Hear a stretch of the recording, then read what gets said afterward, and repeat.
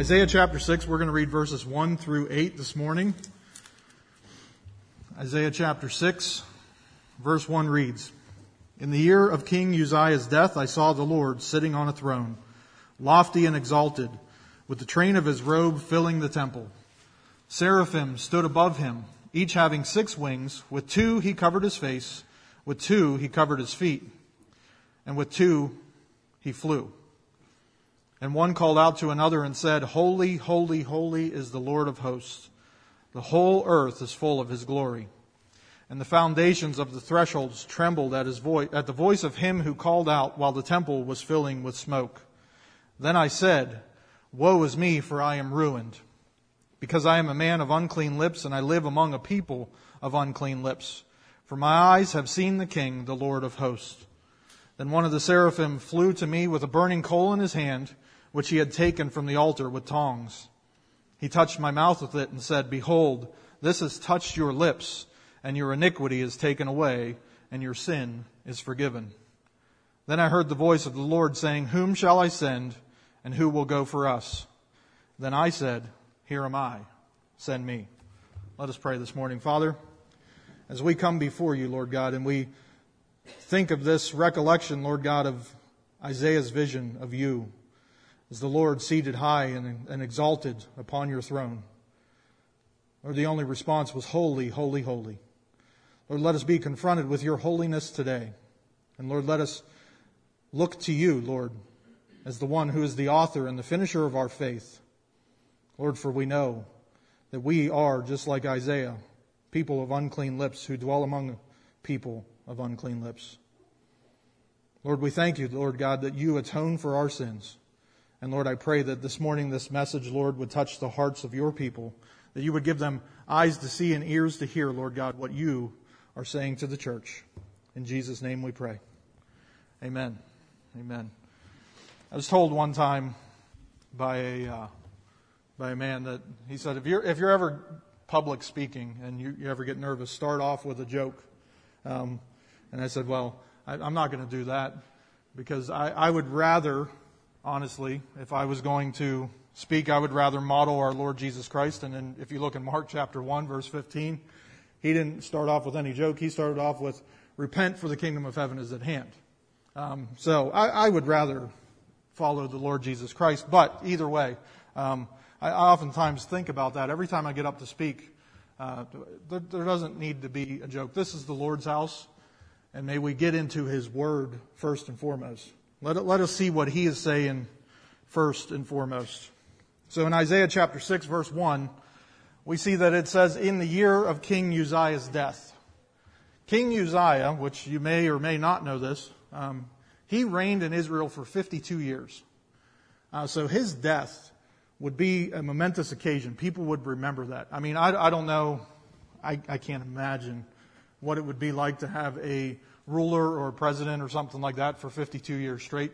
I know we all have opinions on that, but I can't imagine having a president or an elected official or even a king or queen that long. But Uzziah reigned for 52 years. And at his death, this is why Isaiah points to that. He points back to the fact that people would remember this. This is the year that King Uzziah died. And in a vision, Isaiah saw the Lord. He says the Lord was highly exalted and seated on a throne. Highly exalted and seated on a throne. He mentions the train of his robe. And in ancient times, the measure of or length of a ruler's robe was the sign of his status. It was said that when a king would defeat a nation or a territory, that he would cut off a piece of the robe of the vanquished king and then sew it onto the bottom of his own robe, meaning the longer the train, the more victorious the king. The train of God's robe filled the temple. God is supreme. He is the supreme king and ruler of all. When we think about that, God's train filled the entire temple.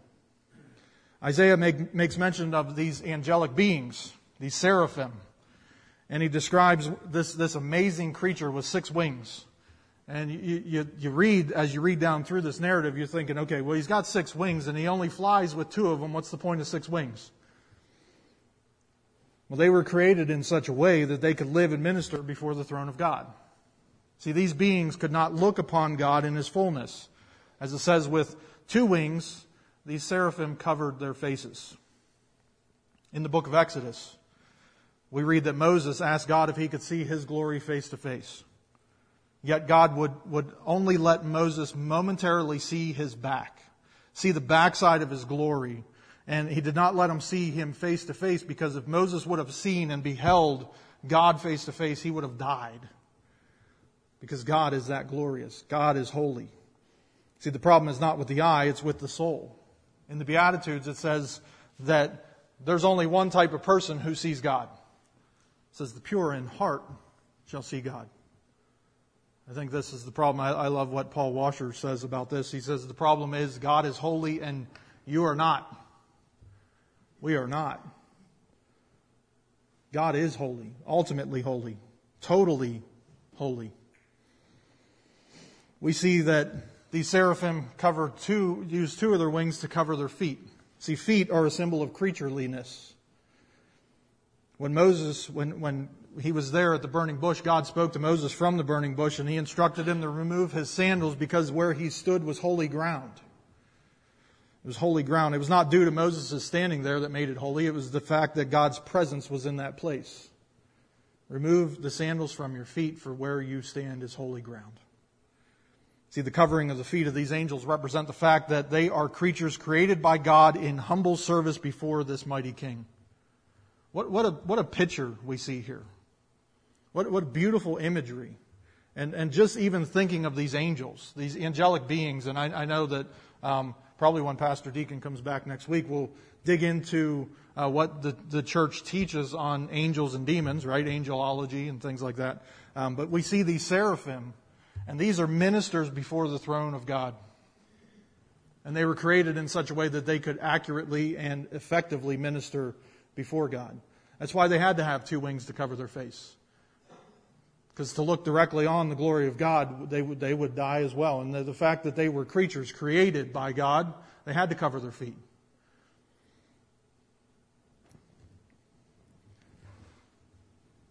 See, the covering of the feet of these angels represent the fact that they are in humble service to this mighty King. See, they flew with the 2 other wings and they called to one another, "Holy, holy, holy is the Lord Sabaoth," or the Lord of armies, the Lord of hosts, the Lord God Almighty. Holy, holy, holy. The message of the seraphim is to proclaim God's glory, His weightiness. You know, that word glory is weight, a heaviness. And think about God in all of His glory, the weightiness of God, God's substance, His majesty. Isaiah allowed to see this vision of God in His glory, and these seraphim flying back and forth shouting to one another, "Holy, holy, holy is the Lord of armies." It says the whole earth is full of His glory.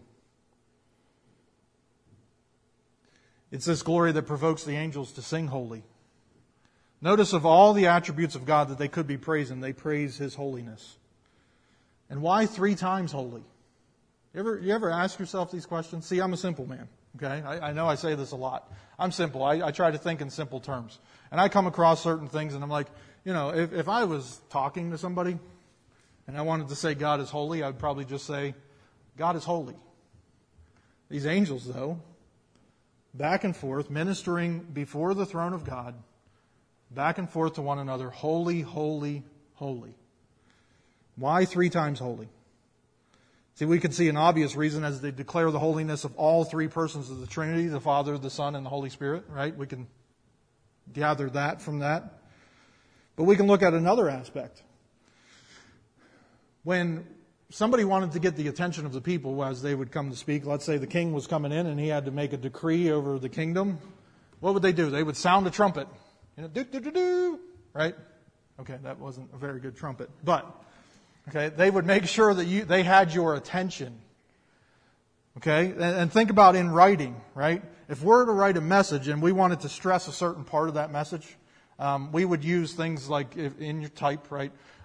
The other day I brought up what word processor. Does anybody use a word processor anymore? Anyhow, on your computer, right, you got that little big B right up top. You can make it bold or italic or underline something if you wanted to stress a certain part. And if you really wanted to stress it for greater effect, you would use bold, italic, underline, and all caps, right? See, we do that in writing. Well, see, this 3-time repeated holy is used much in the same way. It's the way when Jesus would come out and he would say, truly, truly, or verily, verily, right? Which in the Greek is amen, amen. He's making a statement. Listen, this is true.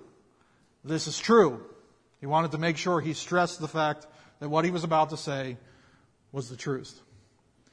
R.C. Sproul says on this, so the angels are not content with holy, and they are not even content with the emphasis of holy, holy. They must say it 3 times. Holy, holy, holy. They take it to the 3rd degree, to the superlative degree.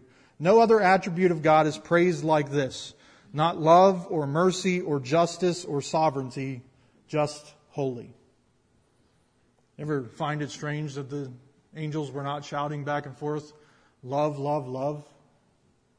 That's what everybody wants to stress about God today, right? That God is a God of love. Yes, God is a God of love. God is love, as we read in John.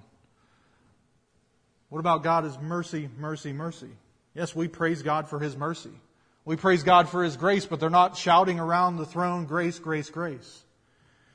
They shout this one attribute of God, which I believe is above every other attribute because God cannot operate in any of His attributes without them all being present at once. God is merciful in His holiness. God shows grace in His holiness. God is even full of wrath in His holiness. This holiness is the thing that the seraphim repeat 3 times. Holy, holy, holy. The doorposts and the thresholds shook at the resounding holiness of God. As the angels shouted back and forth, holy, holy, holy, the doorposts of the temple at the thresholds shook. See, it's not enough to only, it's this, when we see this, it's not just enough to put you in awe, but it really shows us our own state before a thrice holy God. Like I said earlier, Paul Washer quotes, God is holy and we are not. That's the problem. Isaiah was a man of integrity. We know Isaiah, right? You read through the book of Isaiah and what a wonderful prophet this was. A man called by God to do the things of God. And Isaiah was a man of integrity, yet one glimpse at God's holiness causes him to fall apart at the seams. Look at verse 5. It says in verse 5, Then I said, Woe to me, for I am ruined. I believe the King James says, For I am undone. He is coming apart at the seams. This woe to me. And when I think about this sight of God's holiness, it didn't cause Isaiah to run and shout and dance around or anything like that. It caused him to see his own wretchedness before a holy God. He says, Woe is me, for I am ruined. I am undone. His filthiness before a holy God was so evident that he saw his pitiful state before the Lord. See, if we were to compare Isaiah to others in his era, or even ourselves, he would look clean comparatively. Isaiah would look, he was God's prophet, right? You would think of all people in God's kingdom, that of all the people, the prophets would be the cleanest of all, right? See, I oftentimes think of it like this. Imagine that you see a white lamb, a beautiful white lamb standing and grazing in a field. Okay, you see this white lamb. He looks so clean, right? Especially to the backdrop of the muddy ground that's behind him. And you see these other sheep that are in the field grazing and they look dirty compared to this white sheep. He just looks like he's blazing white. Well, it begins to snow. And the sheep leave the field, they enter the barn, and then once all the grass has been covered, the sheep then emerge from the barn. And you see that same lamb. It seems so white, so pure. He comes out and he looks so filthy. He looks dirty compared to the backdrop of the snow. Because the snow is pure white. We see this lamb and we begin to look, okay, why did that lamb look so clean before? Because of what we were comparing that lamb to. See, now he looks filthy.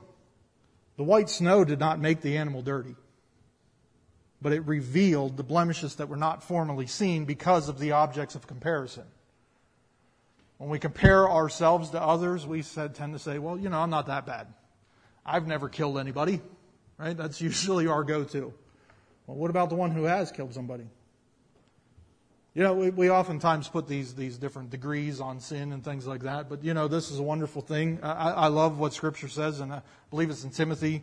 Paul writes, he says, this is a worthy, this is worthy and full of all acceptance. This is what I'm about to say. He says that Christ Jesus came into the world to save sinners.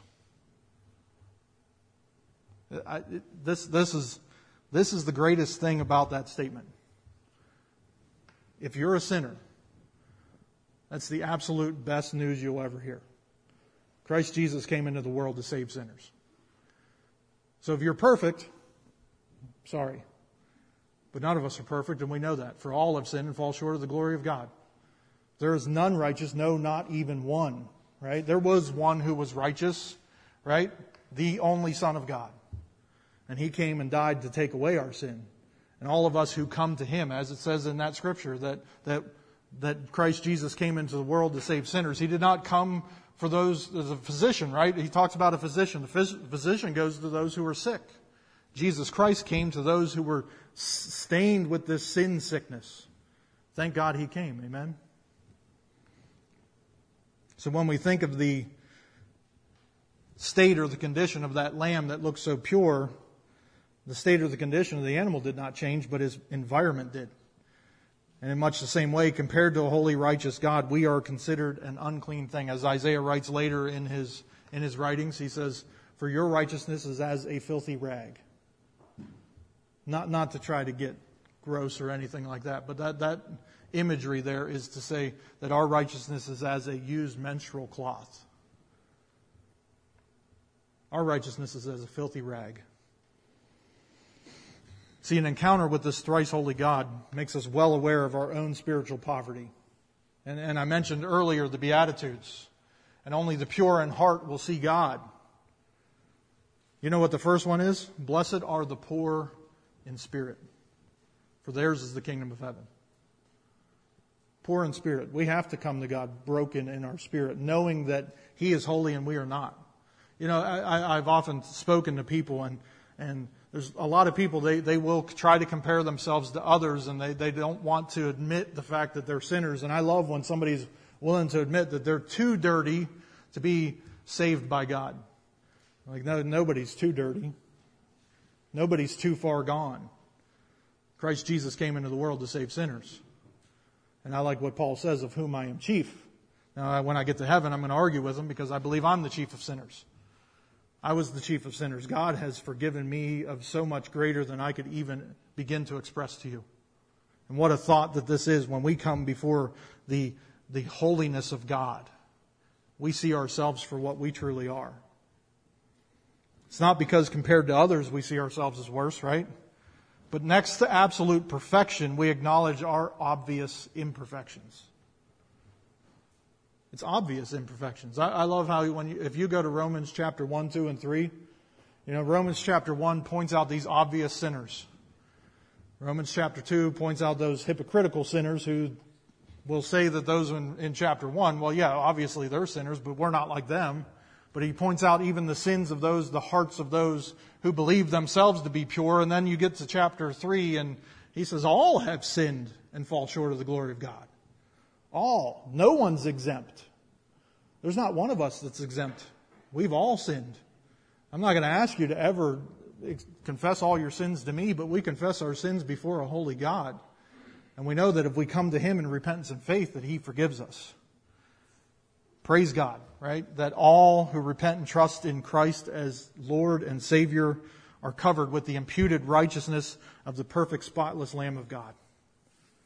Imputed righteousness. I love this imputation. And I know Pastor Deacon, he's one that loves to speak theological words. He likes doctrine and things like that. The doctrine of double imputation is a wonderful doctrine. See, all of our sin was placed on Jesus as though He had committed every sin that the whole world has committed. It was placed on Him, and He died under the wrath of God for that. And therefore those who trust in Him and repent and turn from their sins, they are covered with His righteous robe. We are looked at from God as though we are His very own perfect Son, because He was first looked at as though He was the vile sinner that we were. He took our death, our wrath, in our place. I love the doctrine of imputation. See, what we see next, though, in this account of Isaiah is an overwhelming of God's grace and mercy. Look at verses 6 and 7. Isaiah chapter 6, verses 6 and 7. Then one of the seraphim flew to me with a burning coal in his hand, which he had taken from the altar with tongs. He touched my mouth with it and said, Behold, this has touched your lips, and your iniquity is taken away, and your sin is forgiven. He states that your guilt is taken away, your sin is atoned for. What a kind act from a gracious God. You know, we read through the Scriptures, and I'm guilty of this as much as anybody else. We read quickly through the Scriptures, sometimes just to get our daily reading done. And I don't think that we take the time to pause and, kind of step back and really see the scene as it's going on. But there's a lot going on, and I only read 8 verses of Isaiah chapter 6. There's a lot going on in those 8 verses.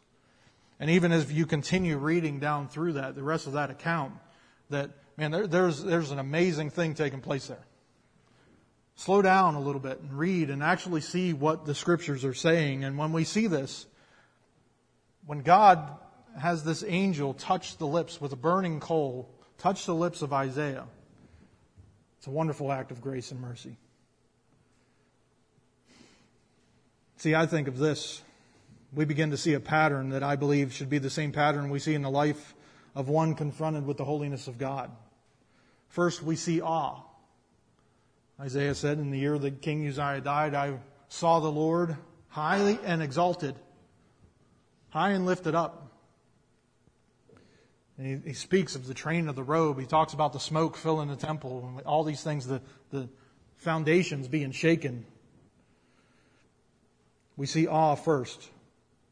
Then we see a realization of our own sinfulness. Isaiah, seeing this, hearing these angels shout back and forth, Holy, holy, holy. He says, Woe is me, for I am ruined.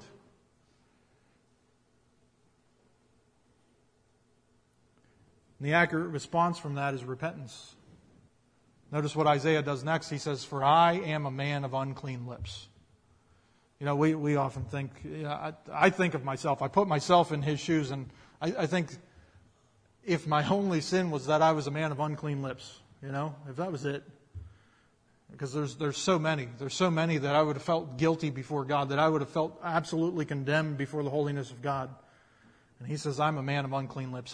His response was repentance. He confessed his sin before God. And in confessing his sins before a holy God, God cleansed him from his unrighteousness. God had that seraphim take that coal and touch his lips. And then we see the next step in this pattern. It's to serve this great and holy God of love and grace and mercy. Look at verse 8. I get that from there. It says, Then I heard the voice of the Lord saying, Whom shall I send, and who will go for us? Then I said, Here am I, send me. This is the pattern of a believer. This is the pattern of one who has been truly affected by the holiness of God. That we have then experienced the grace of this holy God. Our response, when we repent and we know our sin is forgiven, our response is, Lord, use me. Use me to send your message. Acts chapter 1, we're going to turn there. Acts chapter 1, verses 1 through 9.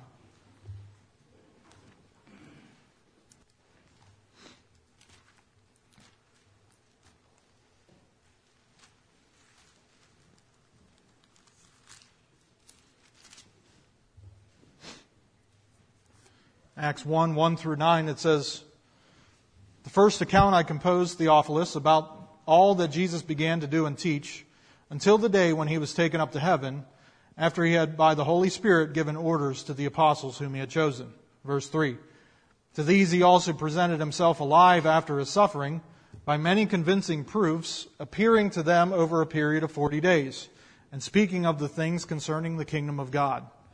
Gathering them together, he commanded them not to leave Jerusalem, but to wait for what the Father had promised, which, he said, you heard of from me.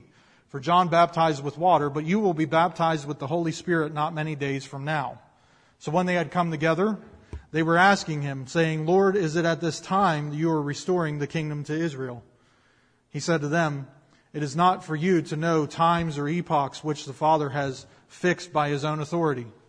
But you will receive power when the Holy Spirit has come upon you, and you shall be my witnesses both in Jerusalem and in all Judea and Samaria and even to the remotest part of the earth. After he had said these things, he was lifted up while they were looking on, and a cloud received him out of their sight.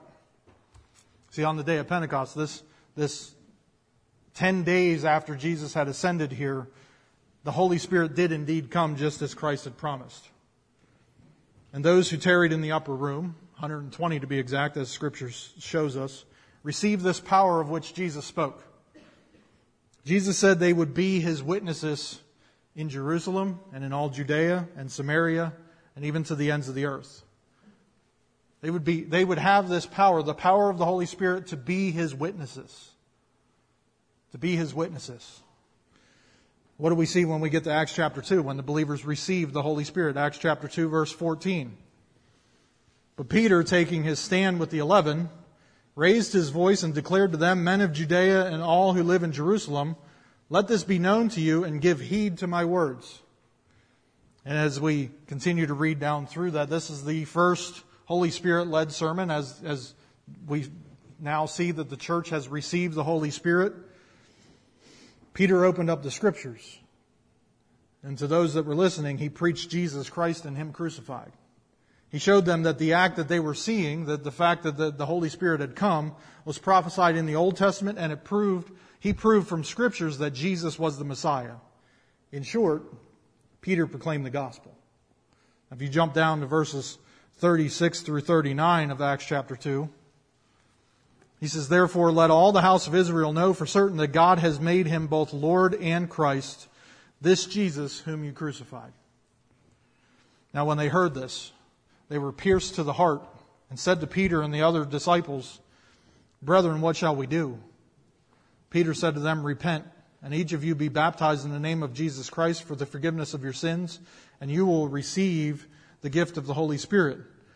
For the promise is for you and your children and for all who are far off, as many as the Lord God will call to himself. That day about 3,000 were added to the church. 3,000. Because Peter now has this power to be the witness that Christ said he would be. Preach the gospel. Paul says in Romans chapter 1, For I am unashamed of the gospel, for it is the power of God unto salvation for all those who believe. The power is in the gospel. And we have the power to be his witnesses because we have his Holy Spirit. So the pattern, let us be in awe of God's holiness. Let us realize our own condition before the Lord. Let us repent and be cleansed from our unrighteousness, for all who call upon the name of the Lord shall be saved. And then let us willingly and humbly do what the Lord has instructed us to do. You know, I think of this. James states that to be doers of the word and not just hearers. Or to be doers of the word. I'm not trying to talk in a legalistic sense, but in the sense that we are to follow the commands of Scripture. Jesus even stated, If you love me, you will keep my commandments. Those who love Christ will keep his commandments. And when we come to this fact in James chapter 1, he says, Prove yourselves doers of the word, not just hearers who deceive themselves. You know, it's a great and wonderful thing to come into church and hear the Word of God preached and proclaimed from the pulpit. This is, I'll tell you the truth, this is what, you know, my whole week builds to this. You know, I love coming in. You know, it's, for 4 years as I served as a pastor, I thought, man, I want to go and sit in the pew and hear the preacher proclaim the Word of God. You know, I had the wonderful opportunity to do so myself, but every Sunday I kind of felt like, you know what, I need to hear the Word of God preached. So oftentimes I would actually re-listen to my message. Because we need the Word of God. We need to hear it preached. We need to have it in us. We need to live this Word out, because as it fills us, it comes out of us. It's not just enough to sit in the pew and listen. You know, and even as we've been talking about in our theology class and even Sunday mornings in Sunday school, you know, it's not enough to just fill our heads with all this knowledge and to know all the answers to all the questions that anybody would ask us, but we are changed and transformed by the Word of God to live out what God has given to us in His Word. You know, it's one thing to know about that imputation. It's another thing, as you've experienced that imputation, to go and preach to others that you can be saved too and you can experience the same thing. It says in Matthew chapter 28, verses 18 through 20. Jesus came up, spoke to them, saying, "All authority in heaven and on earth has been given to me. Go therefore and make disciples of all the nations, baptizing them in the name of the Father and of the Son and of the Holy Spirit, teaching them to follow all that I commanded you. And behold, I am with you always to the end of the age." You know, even in that Great Commission, when Jesus is sending out the disciples to go and make other disciples of all the nations, He says, baptize them and teach them to observe all the things that I command you. We have a wonderful promise right there at the end. He says, "For I am with you always." You know, we oftentimes come hesitantly. You know, and that's one of the things that you know, I think coming to preach, anytime that I get the opportunity, I see it as a privilege to be able to stand at the holy desk to bring God's Word to His people. I see it as an absolute privilege. And the reason I don't have to start off with a joke is because I'm not coming here nervously. You know, I dread the fact of coming up here because I want to rightly handle the Word of God. And there is a fear that overtakes me when I step into the pulpit, but it's not because those who I'm standing in front of, I get nervous because I see all these people. I am under the fear of God that if I don't rightly handle this Word, then I have to answer to Him. You know, my job is not to come up here and to give you some sort of feel-good message so that you can leave here, oh yeah, that was so great. The message, the purpose of the preacher is to bring the Word of God. And maybe one of these days I'll get to preach the message, but I think of Ezra, right? When they rebuild the wall of Jerusalem, and they're building the temple, right? And they bring all the people in, and they say, you know, well, we're missing something. Well, yeah, all the people say to Ezra, bring the book. Bring the book. We need the book. And the book was the scrolls. It was the Word of God, and that's what the people knew they needed. And you know, we oftentimes, you know, we'll look at the clock and, well, he's preaching. I forgot my watch this morning, but sorry. But we look at the clock like, man, he's preaching a long time. From sun up till sundown, they read the book. And what they didn't finish, they started the next day. You know, I wouldn't mind getting back to those days where you preach long enough that somebody falls out the window and dies because they fell asleep. Okay? I love to hear the Word of God. I love to experience the truth of God's Word. I love it. You know, maybe preach long enough that somebody can come in, be struck down and killed by God, and then they go, they bury the body, and they come back, and then they're still having church, and they still have an opportunity to come in and lie to God and die again and go out and bury them too. You know, that's a church service. You know, there used to be the old Baptist churches. They said there was a starting time. I kind of like that pattern. There was a starting time. Come to church starts at 10 a.m. You know, and well, when's it over? Church starts at 10 a.m. You know, I like that. Because there was a fellowship there. There was people that were there, and they lingered with one another, and they spent time with one another, and they talked about the things that the preacher preached about. They fellowshiped over the Word of God. They fellowshiped with one another, and then they said, you know, okay, well, like 6 o'clock, hey, let's all go back into the church. We're going to have another Bible study. Like for me, that's living. You know what I mean? I'm good with that. But it's not just enough to hear it. Because you know what Sunday does? It equips you. It equips you for the rest of the week while you're out living it. We're to know it. We're to live it. We're to share it. Yeah, I think of this confrontation, I guess, that Isaiah has. He's confronting himself before the holiness of God. And as this whole scene plays out for us, we see this wonderful thing that takes place. That, Isaiah he sees the holiness of God, but he recognizes his own sinfulness. Yet there's atonement. That's the wonderful thing about, the good news, the gospel, right? The good news is the fact that Jesus Christ came to die for us. We understand that all sinners deserve the wrath of God. We understand that completely. But there's grace and mercy found through Jesus Christ and what He did for us on the cross, through His death, His burial, and His resurrection. I don't want to go to hell. I don't want to experience the wrath of God.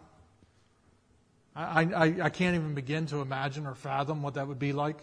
I understand why Jesus, when He was praying in the garden, I don't know if you've ever been knowing, so anxious about what was to come that you began to sweat blood. I can't imagine the anguish that He was in, knowing that He was going to go to the cross, not to face crucifixion, but to face the wrath of Almighty God. He knew the wrath of God. And He knew He had to face it for us on our behalf. I understand that sweating drops of blood. I get that. Because I don't want to experience the wrath of God. And I thank God that Jesus Christ experienced that wrath for me so I never have to. What a wonderful truth that is. But is it enough just for you to experience that? Think of others. Think of loved ones. Think of people you come in contact with. I wouldn't wish hell on my worst enemy. I wouldn't wish the wrath of God on my worst enemy. I can't imagine being in the presence of God and experiencing His holiness. And the same thing that I believe that Isaiah he did here, that I would do the same, that I would say, woe is me, for I am undone. I'm ruined. Just to experience the holiness of God. And one day, because Christ's righteousness has been laid to our account, we will see God face to face. We won't be separated from Him, but brought in as His dear children. Wouldn't you want everybody else to experience the same? This is why Christ gave His commission to go and make disciples. If the original apostles would not have taken that commission seriously, we wouldn't be sitting here today. When He says that it will reach to the outermost regions of the earth, that's why we are here in Christ today. Because they went and they made disciples. Let us go and preach the gospel and make disciples. Bring them in and teach them the things that Christ has commanded us. And we have this promise that Christ is with us even till the end of the age. Let us pray. Father, as we come before You, Lord God, Lord, I think of the weightiness of this message, and I think of the weightiness of Your holiness. To have the angels shouting, holy, holy, holy is the Lord of hosts. The whole earth is full of His glory. Lord, let the weightiness of this message also impact our hearts and our lives, to change our minds and to propel us onward, Lord God, to preach the gospel, to win others to Christ, to make disciples, to baptize and to teach them the things that You commanded us. Lord, and I thank You for that great promise that we have, that You are with us always. Lord, I pray that You strengthen and encourage us, Lord God, by Your word and by Your Spirit. For it's in Christ's name we pray. Amen. Amen.